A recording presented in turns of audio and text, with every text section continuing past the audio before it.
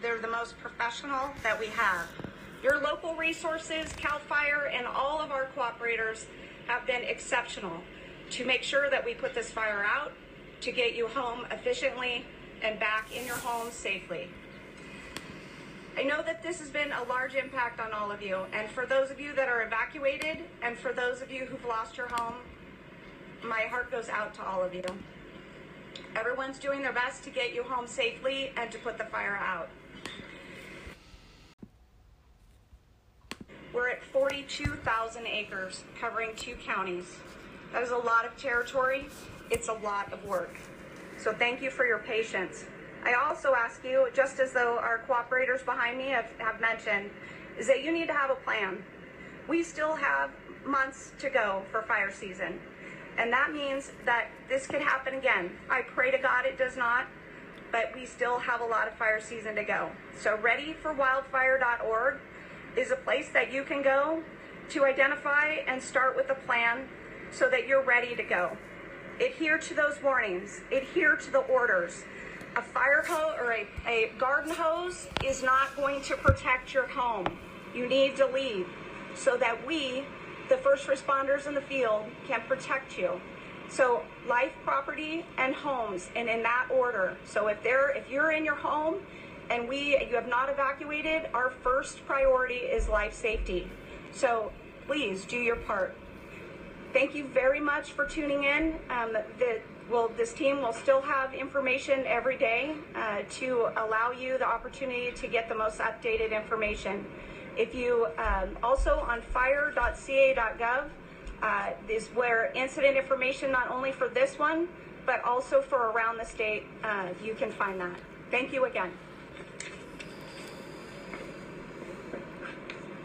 That's the conclusion of our formal presentations. Happy to answer any questions at this point.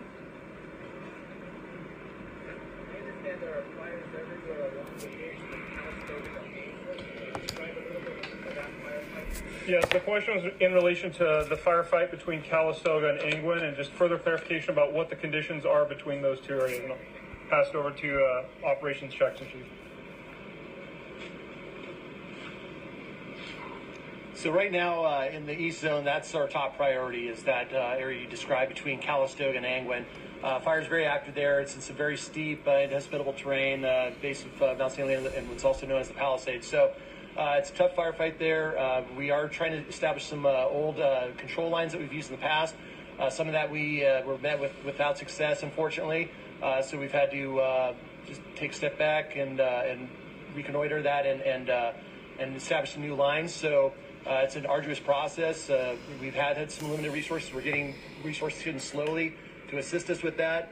So as soon as we can, we're giving that a priority stance as far as the firefight to protect that community of not only Angwen, but also into moving further into Pope Valley and then into Lake County and affect yet another county.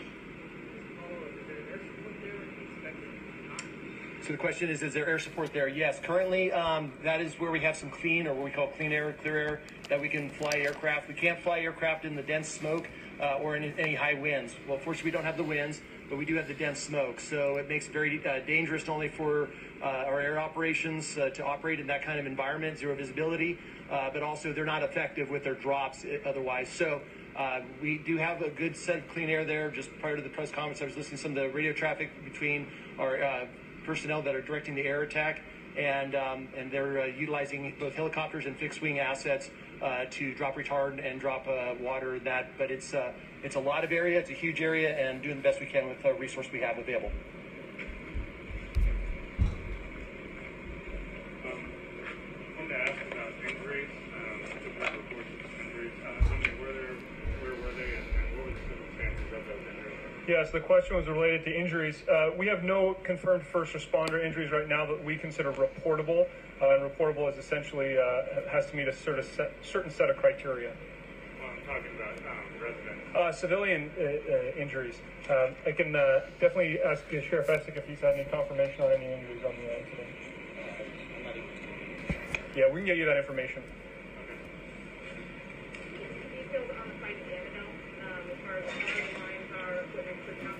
Yeah, so another question related to the firefight in Annandale here on the west side for Chief Brun.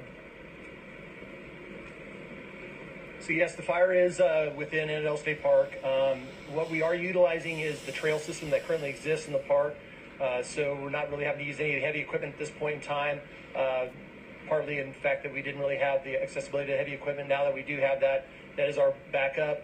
But we were able to use the current trail system, do some firing or backfiring operations in the evening when the conditions were conducive to do so. And as of this morning, we had a great number of success with that. We're not completely out of danger, out of the woods in that part, but we're feeling much more confident this morning after the operations that took place last night. Yeah, I can't tell you exactly which trails were utilized within that process. Again, it's a very large fire, and just trying to keep on top of every little trail and so forth is a challenge. But we did keep it as minimal as we could within the park, utilizing current trail systems.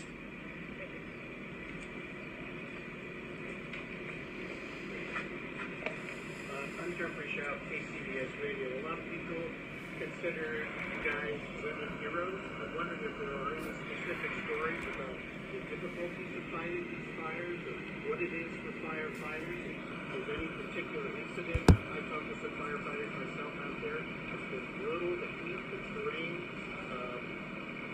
starting to, keeping hydrated. Any stories on that? Yeah, so the question is related to kind of firefighters and the hard work that they're doing out there, and any stories. Is there anything specific you're looking for as far as information? Any particular aspects of the firefight, what it's like to be up in those hills, battling this, the challenges of it, that kind of thing? Yeah. So the question is related to kind of more depth information about what the challenges are about the firefight. And I think the best person to answer that is Chief C from the Incident Command Team. He's been on incidents back-to-back here for several months and has seen firsthand what that looks like.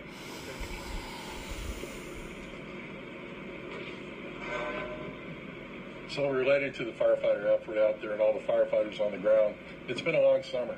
Like I said, most of them have been working diligently since the middle of July.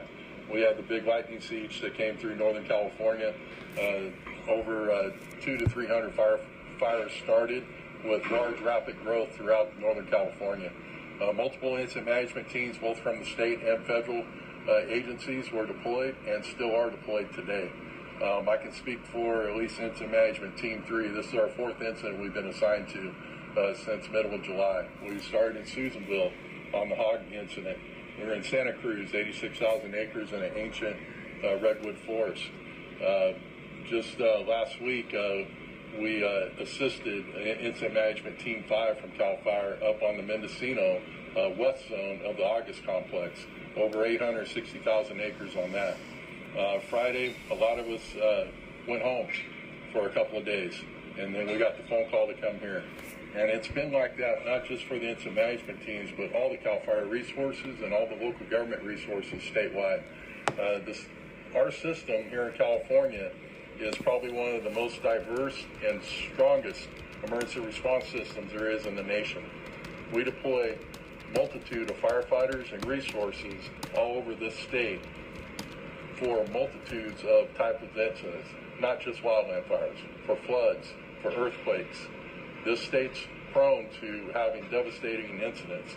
So our firefighters and law enforcement agencies deploy through the Office of Emergency Services along with CAL FIRE resources throughout the year. It's just not on wildland fires. So yes, our firefighters have been working long hours, long days. We try to give them as much rest as possible, and we try to watch out for their health and welfare.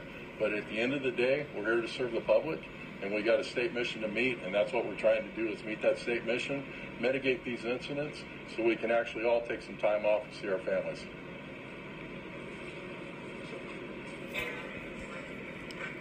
Basics. I was hoping to get a breakdown of the acreage in Sonoma County versus Napa. Yeah, we can break that down for you and get that to you, definitely. The question is related to the actual acreage between the two different counties. Yeah, and then likewise, do you have a breakdown of resources between the two counties, Napa versus Sonoma? Between the two zones? We can look into that as well. And then where those are positioned?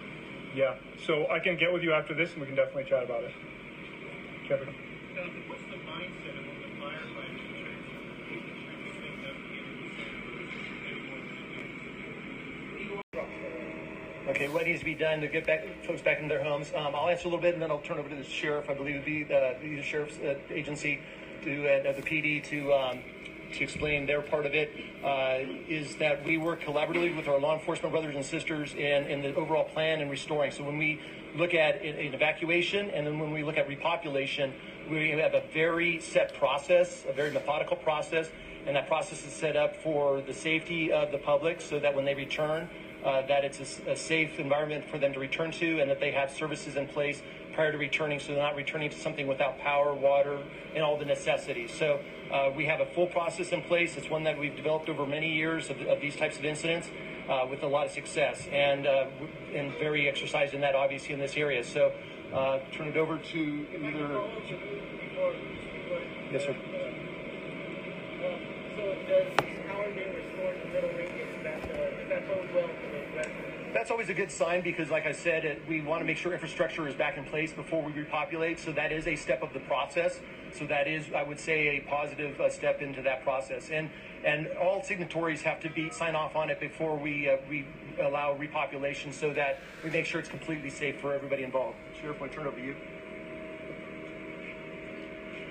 I just have a few brief comments on repopulation. So I think it's important for everyone to realize that anytime we do an evacuation, there's a major process that occurs behind the scenes. And part of that process is repopulation. So we already have staff at the Sheriff's Office working in conjunction with Santa Rosa Police Department and the CAL FIRE to look at repopulation plans. Typically, what we've seen is that we will repopulate areas under evacuation warning first, and then we will repopulate areas that were under mandatory evacuation. They do come in stages. There are many factors that come into play, including restoration of infrastructure such as drainage pipes, power lines down, damages to roads, trees down. Those are all factors that we look at. We understand that probably the biggest anxiety builder for people during a time like this is being away from their home and being denied access. And I can assure you that it is an absolute top priority for all of us in law enforcement and in CAL FIRE to get you back home as quickly as we can, but to do so safely and not have your repopulation interfere with the active firefighting efforts that are underway. Sheriff, can you have somebody from the county or the city to talk about that damage, infrastructure damage? So the question is about assessing damage to the infrastructure. That is a process that is kind of an ongoing process. I don't have any update for you on that right now. As soon as the area is determined to be safe, we have CAL FIRE experts and local officials from utility companies get in there, do damage assessments. So that will be an update that we'll have to provide to you at a later time. Thank you. All right. Just to summarize, as far as the information flow goes, the best place for information on this incident about the fire is through the fire.ca.gov website and signing up for incident updates. The best information for evacuations, shelters, and all the local resources is really within the jurisdictional area that you're looking for that information. So if you're in unincorporated Sonoma County, going to the county's website, their EOC website. Same for Napa County, their EOC, and the city of Santa Rosa as well. I know a lot of questions come up about where to get information.